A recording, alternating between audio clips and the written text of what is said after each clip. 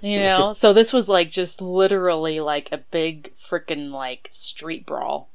Like grassroots street brawl against this fascism march.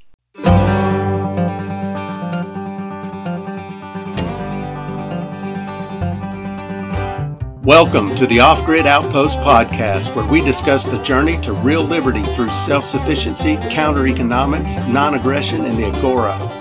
The Outpost represents the border between societal norm and the pioneer spirit. Every episode contains practical, philosophical, and technical information you can use to gain the freedom you deserve.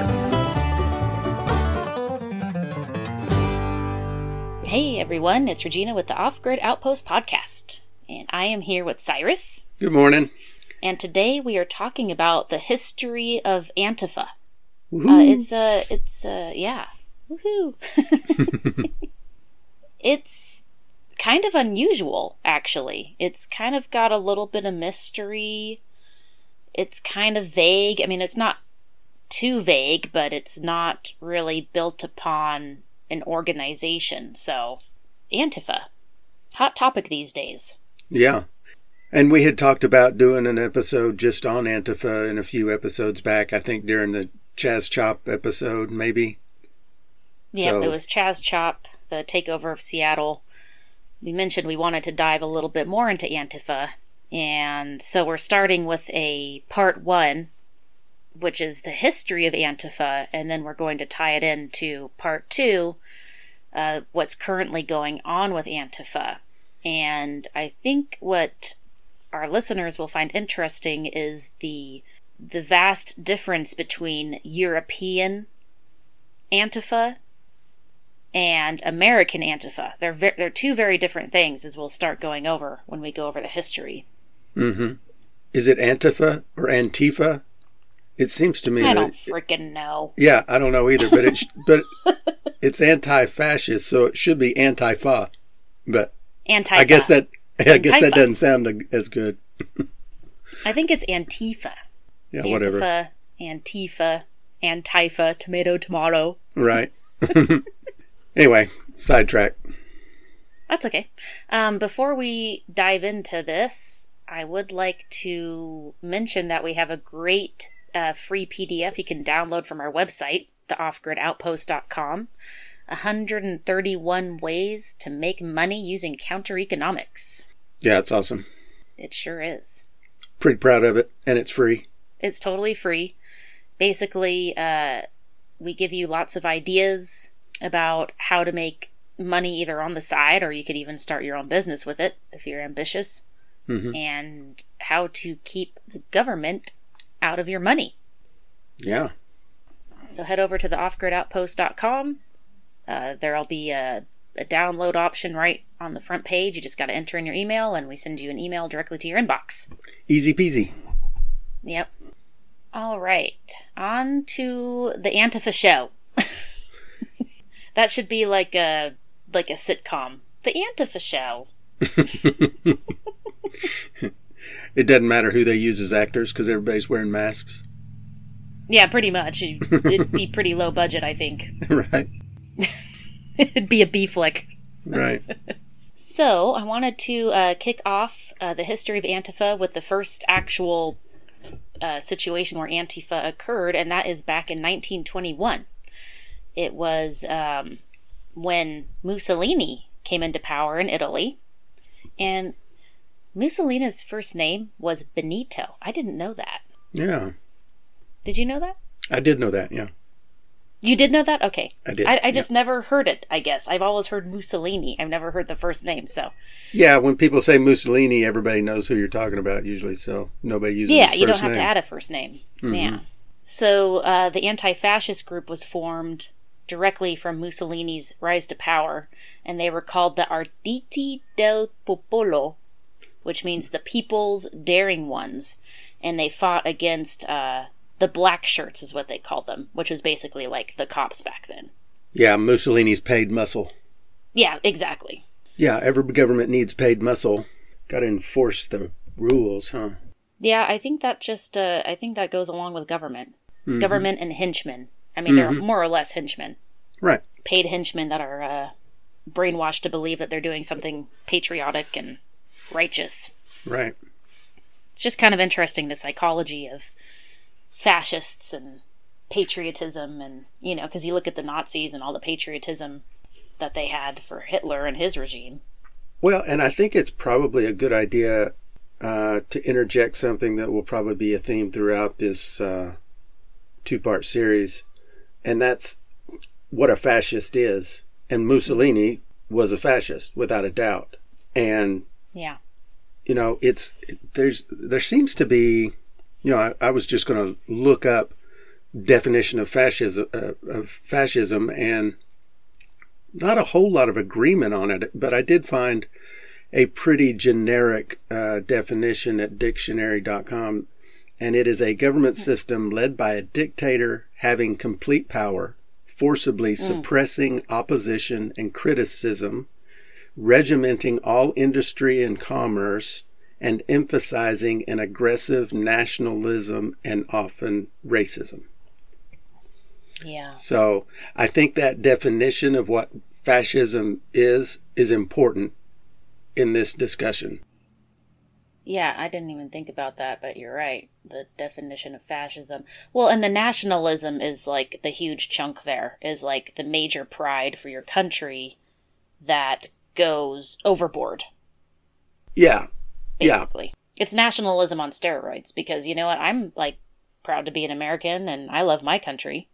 So yeah, and there's some feelings of nationalism, but this is like, you know, taking it a little too far. Well, and there are a bunch of different parts that make up fascism, and all those parts individually are not fascist. You have to, it's a conglomeration of these different things. Like, there are racist people that are not fascists, and there are nationalist people who are not fascists or racist. You know what I mean? Like, you have to kind of combine all of these characteristics. Interesting. And that was that definitely fit Mussolini, and it definitely fit Hitler.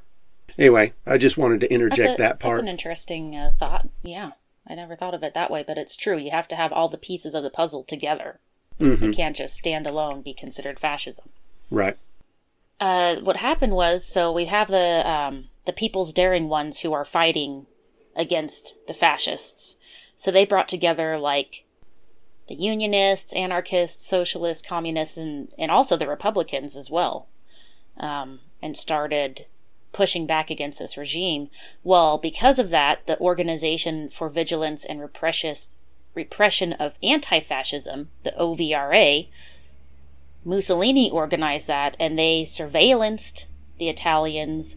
They did raids, they murdered anti-fascists, and they blackmailed the church. So there was this constant war between the OVRA and the Antifa for like almost 2 decades until Mussolini was assassinated. So this was like an ongoing thing. So it was like a grassroots movement too. It was like the people in the streets, you know, took it upon themselves to push back against this fascist oppression. Exactly. It was a defense against fascism. It was a reaction against fascism. Mm-hmm. It wasn't like they organized pre-fascism. You know, it was an action-reaction. Which is just a balance of nature, you know? Right. So what's interesting about it is that there was Mussolini made a thing called Italianization, where he made people, basically the Slovenes and the Croats, I don't even know where those people are from, but they're non-Italians that were in Italy. Mm-hmm. And he enforced this Italianization, which was basically cultural genocide of these people. They were not allowed to speak their home language. They were not allowed to practice their home religion. They closed their schools. They basically forced them into assimilating to become Italian. And I know that's what agitated a lot of the Antifa. Yeah. You know, which is what Antifa stands for. Kind of like what we did, well, I say we, I wasn't there, but what America did to the Native Americans. Yeah. Forced assimilation. Mm-hmm. comply or die kind of thing, which isn't good. Fascism isn't good. I think we can all pretty much agree on that, whether we agree with Antifa or not. Yeah, I don't think there's any disagreement about that. So there's another piece of history. Maybe you can talk more about it. I didn't really go into researching it, but the Antifa against the Nazi Germany. I think that's what most people are familiar with. Not very many people are familiar with the Italian piece, but I think people definitely are familiar with the anti-Nazi movement. Yeah, I think most people recognize that fascism is not a great thing. And so when a fascist ruler comes into power, they're going to have a lot of pushback.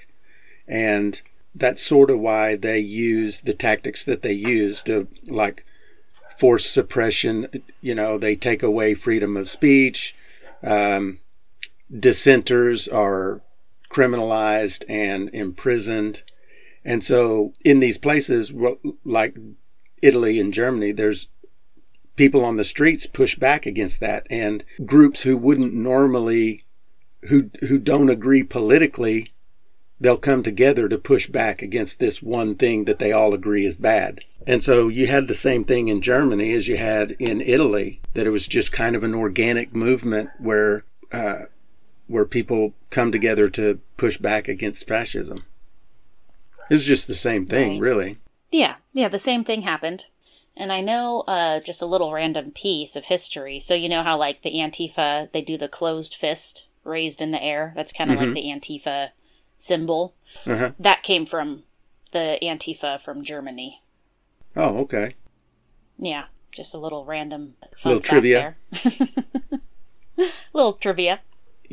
Antifa talks about using violence to overthrow these dictators. Mm-hmm. And I think where that probably comes from is the fact that in Italy, no matter how hard they tried, Mussolini still gained power. And in Germany, no matter how hard they tried, Hitler still gained power. And so there is this sentiment that we have to use violence because the rhetoric of these leaders, the rhetoric is enticing, and that in the political spectrum, we lose the battle. Yeah. And I think that's why they resort to violence. I mean, there's a thread of logic to it that I don't personally agree with, but I can see where it comes from. Using violence to fight violence, basically. Yeah. Mm-hmm. Yeah, and you'll see that throughout history. And, they don't talk much about the violence of Antifa throughout history, but it was definitely there. I mean, this was more like brawling. Yeah, oh, absolutely. Yeah. These were more brawls. So when I say battles or fighting, it's more so like street fighting. Dozens and sometimes hundreds of people duking it out in the streets. It's crazy. Well, and that leads us right into the next bit of history that's important to know, which is the Battle of Cable Street. Now, again, it wasn't like a full-blown battle, but it was a massive street brawl. Yeah. Against the fascists and the anti-fascists. So, Cable Street happened in October of 1936 in London. And the British Union of Fascists, they attempted to march through a Jewish neighborhood in London. And it was a lot. It was a lot of people. It was 3,000 British Union fascists and 6,000 policemen who accompanied them. Okay, so this is a massive march. So that's 9,000 fascists and cops marching down a Jewish neighborhood in London in 1936. I have like this, I can see this playing out like a movie in my head. Right. Just like the cobblestones of London, and it's all like foggy, and it's black and white, and everyone's in their wool coats and stuff. I could just see it happening. Right. The policemen have that funny little hat on. Yeah, and then, they have those little domed hats and their billy clubs and stuff. So, basically what happened is the Antifa came out, anti-fascist Londoners, and I don't even think they were organized, which is kind of the whole point of Antifa is they're not organized, not funded. So anti-fascist Londoners came out to the tune of a minimum of 20,000 to possibly up to 100,000 anti-fascists came to stop this march. Yeah. And they were like recruiting. Awesome. It is really awesome. They were recruiting little kids to roll marbles under like the policemen's horses. You know? So this was like just literally like a big freaking like street brawl. Like grassroots street brawl against this fascism march. Right. And they were chanting, "They shall not pass." And they stopped them. They actually stopped the fascists from marching through this Jewish neighborhood in London. Right. So it became this this centerpiece of Antifa, the Battle of Cable Street, because they actually won the battle. Right. That's a huge piece right there. And that was in London. So we're still in Europe. I think it's also important to say that there were fascists in London, or not London, fascists in Europe. The Americas didn't have a bunch of fascism. I mean, little pockets of it here and there. But there was real fascism in Europe. Like hardcore fascism. Right, right. Like Mussolini was a hardcore fascist. Yeah. We all know Hitler was a very hardcore fascist. So we're having, you know, an anti-fascist reaction to actual real fascism. So the final piece of European Antifa history I want to talk about is the, basically the skinhead scene in Germany in the 1980s. And that personally resonates with me because I was kind of like a little bit of a punk goth chick back in the, more so the 90s. But I was born in the 80s and I moved into that punk scene. And I remember having skinhead friends and people were like, you know, oh, skinheads are racist, but it's actually the opposite. The skinheads are anti-racist. Well, skinheads are basically Antifa. Uh-huh. So basically these Nazi skinheads is kind of what they called them, Antifa Nazi skinheads. They infiltrated the punk scene, and that started the third wave of anti-fascism. And they would squat and protest and did the raised fist and use the black and red logos that their forefathers used in the 30s. So they kind of revived it in the 80s in Germany. Which I find that interesting. Yeah. So the Nazi skinheads, they were not really Nazis? They were just called that? No. Okay. No, they were just called Nazi skinheads, but they were anti-fascist Nazi skinheads. I wonder, how did they get that label? Did they have like tattoos of swastikas or something? Or I'm just curious. I don't know anything about it. I have no idea. This is just a little blurb I found on History. Yeah. That says anti-fascists stepped up to confront hate and racism in the form of Nazi skinheads that began to infiltrate the punk scene. So I think maybe they were resonating with Nazis, but anti-Nazi Nazis? I have no idea. I am going to leave in the show notes the 2 articles that I found, and they're reputable articles. One's from Smithsonian, and the other one is from the Gateston Institute. Okay. You know, maybe they misspoke. Maybe they're not called Nazi skinhead Antifa people, but I think they were, because I remember when this whole movement moved into America in the 90s, it was very confusing for people because people always thought skinheads were Nazis, and it probably came from this term of Nazi skinheads, but it's actually Antifa. That is confusing. And it's probably something in Germany that they're like, you know, like, oh yeah, I know exactly what you're talking about. But in America, we're like totally clueless. As Americans sometimes are. Yeah.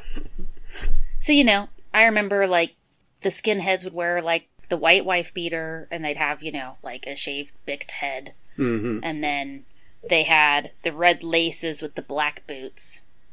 Those were anti-fascists.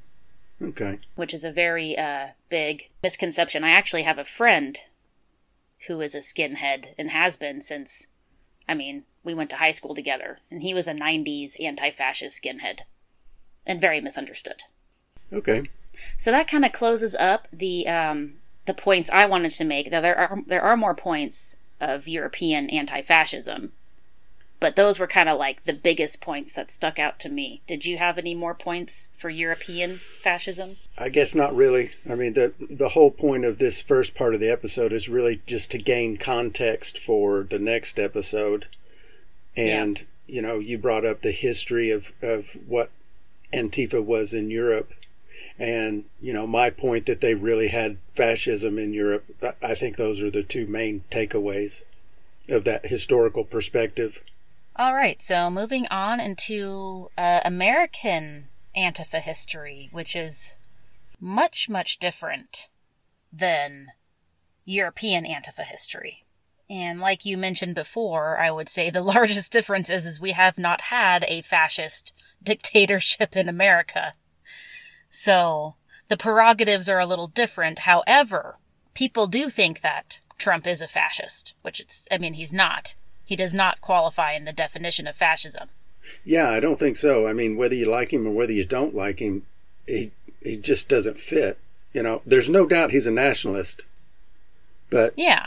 But nationalism is not fascism. Like we have discussed. You've got to check all the frickin' boxes. Yeah, I don't think he's racist. I mean, I don't know the guy, so I can't tell you. But, I mean, just because you're a nationalist and you want to protect your borders and you don't want illegal immigration, those things, that doesn't make you a racist. At least not in my view. That doesn't make you a fascist. No, it doesn't make you a fascist either. And he's not a dictator. Yeah. Like, he doesn't have full power. You know, like in just a couple of months, you have the opportunity to get rid of him. So he's not a dictator. Exactly. It's not an what do they call that? Autocracy. We don't have an autocracy where all the power is filtered into one person. Yeah, I mean, even if he's a nationalist and a racist, let's say he checks those two boxes, he's definitely not running a dictatorship, which is another box of fascism. So yeah, we have not ever had a fascist in power in America, yet there are Antifa here. Mm-hmm. And the first historical event I'd like to notate went all the way back in 1933 with the American League Against War and Fascism. And this was established by the Communist Party in America. Say that again. That's a long name. The American League Against War and Fascism. Is that what you said? Yes. Okay. Go on. Nailed it. Okay. So basically, this ALAWF, I guess would be their acronym, they claim to oppose fascism in Europe. So now we're, doing this thing. We're kind of jumping on the bandwagon, the Antifa bandwagon. Okay. They were actually dedicated to subverting and overthrowing the U.S. government. So they used the guise of anti-fascism with all the crazy happening in Europe to push their own agenda, which was communism in America and overthrowing American government. Okay. The American League Against War and Fascism was a communist organization that wanted to overthrow the government. And that was in the 30s. Okay. That was in the 30s. So then you fast forward 20 years later, the leader of this thing, Manning Johnson, who had been instructed by the Communist International in the 1930s to set up the American League Against War and Fascism, he made a statement. And this statement basically was that this league was created as a cover to attack our government, our social system, our leaders. It was used as a cover to attack our law enforcement agencies and to build up mass hate against them. It was used as a cover to undermine national security, used as a cover to defend communists, the sworn enemies of our great heritage. It was used as a cover for preparing millions of people ideologically and organizationally for the overthrow of the U.S. government. This was back in the 50s. So, basically openly and blatantly saying, we're using Antifa, this Antifa movement, to build hate against law enforcement in the 50s. So, and we'll fast forward to tie that in part 2 of this series, but that really rings a bell with me with what's going on with modern day fascism. Or anti-fascism, I should say. Yeah, that's very familiar. Very familiar. So this is a far cry from the Italians fighting off Mussolini's fascist dictatorship. This is literally trying to overthrow American government, which is not a fascist government.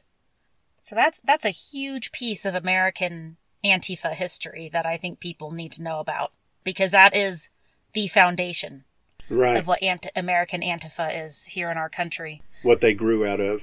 Yep. I think it's kind of funny that you would call the United States a fascist government, because in a fascist government, the dictator basically nationalizes industry, so industry is owned by the government and controlled by the government. And here we have exactly the opposite, where I think industry controls our government. And that's an opinion, but that's what I think. Well, and, Antifa is very anti-capitalism here in America, so, pro-communism, anti-capitalism, but doesn't that make them err more on the side of fascism? ? Yeah, right. Good question. I don't know. It seems a little counterintuitive. But just to round out this, historical stuff, we're moving into modern day Antifa, and what really kicked it off was 2017, Antifa showed up to the Unite the Right rally, which was hosted by the KKK, I believe in West Virginia, and that has spurred our Antifa movement kind of flare up here in America once again. Yeah, and again, racism is not fascism. I didn't even know the KKK was still around, but I mean... Yeah, it is actually. There's definitely modern day KKK movement. I guess so. But, again, racism is not fascism. It's not the same thing. So what's the difference between racism and fascism? Let's just throw that out there. Okay, well, I mean, racism is sometimes involved with fascism. Like, that can be a component of fascism. But it hasn't always been historically. So you have to have all the components to have fascism. You have to have the dictatorship. You have to have somebody that has full control of industry in a country, where they use violence to suppress dissension. And that's just not what racism is. A pretty simple thing. Racism is, I believe these people are better than these people because of their race. That's all racism is. So racism is a component of fascism. Well, it can be. Fascism is not racism. Right. I guess you don't even need racism, because you could be a fascist that's only sexist and not racist. Yeah, it's kind of like saying an orange is a fruit, but you can't say that all fruit are oranges. I mean, it's the same analogy. What's funny is there's one more event I wanted to just quickly mention that happened November 1999.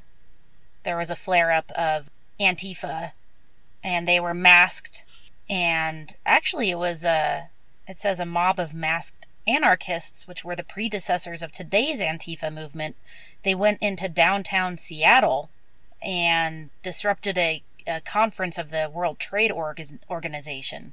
Mm-hmm. Now, apparently they used violence, so that doesn't make them actual true anarchists, which is... I mean, we cover that in episode 1 of the true meaning of anarchy is nowhere near what people realize it is. Right. But these people claiming to be anarchists that led into modern day Antifa here went into downtown Seattle, trashed it, and protested the WTO. So Seattle's just gotten trashed. Yeah. They've been a victim. That happened 20 years ago. I can't recall that event happening at all. Yeah, I don't. Which is amazing how quickly we forget history. I mean, either that or it wasn't very broadcasted. Yeah, at that time in my life, I wasn't paying attention to national politics very much, so.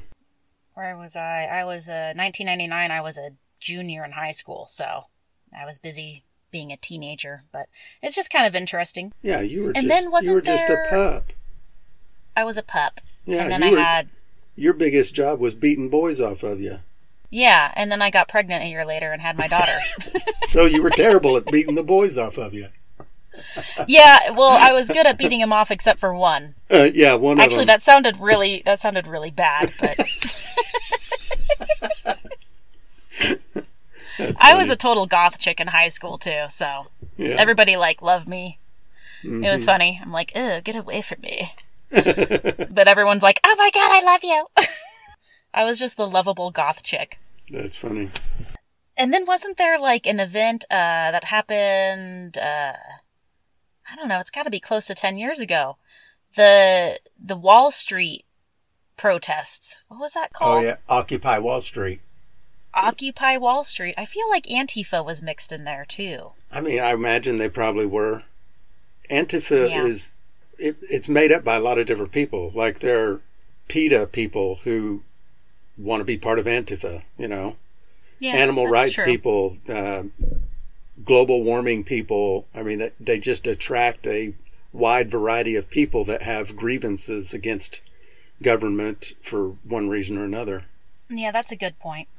Yeah, so next week, we're going to get into modern day Antifa and what the hell is going on, you know, with that in our country. We're, you know, focusing on the Americanized Antifa now. And basically, you know, from what I've read and seen, I can deduce that Antifa has become radicalized in America. Yeah, I think so for sure.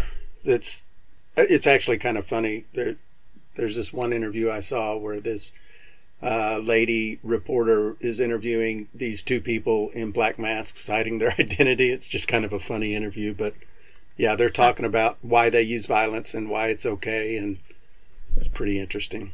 Yeah, radical for sure. Yeah. It's very radical, and they almost, in a way, use fascism to fight anti-fascism because they themselves have become fascists in their beliefs, in a sense. Yeah, well, they weird. definitely use fascist tactics. They're, you know, this doxing where they dox people. So all you got to do is call somebody a racist and then dox them, and then, you know, Antifa is showing up at their doorstep, you know. Crazy. I mean, that is a fascist tactic to silence opposition. Interesting. Yeah, those are the kind of things we're going to talk about next episode. So You will want to tune in. It'll be the episode after next. Our very, very next episode. So every Friday we are now releasing our off-grid series, the 7 Pillars of Going Off-Grid. Mm-hmm. So that's going to be actually very fascinating, and that will be every Friday, and then Tuesday, so the following Tuesday will be this the modern day Antifa and what's going on with it. So you can stay tuned and look forward to that. And maybe that's a little bit confusing, so you just have to listen to every episode. It made sense in my head, but I can magically see the calendar in my head. So Right. Fridays is the off-grid series, and then Tuesdays is going to be our little, like, philosophy, theory, history stuff. Right. Fridays will be the how, Tuesdays will be the why. Exactly. Well, we hope you enjoyed this episode of the Off-Grid Outpost. Please take a visit to our website, theoffgridoutpost.com. We have a lot more content there. We have free downloads, really good stuff going on there. If you'd like to reach out to us, you can email us at theoffgridoutpost@gmail.com. You can also leave us a voice message, which there is a link in the show notes. I will also drop the reference sources for the history of Antifa in the show notes. And don't forget to rate our podcast. It helps us get found. It helps with our relevance levels on whatever platform you're listening on. Yay. I got that down pretty good now. Yeah, you're killing it. Yeah. All right, we'll tune in next time, and we'll catch you then. Talk to you later.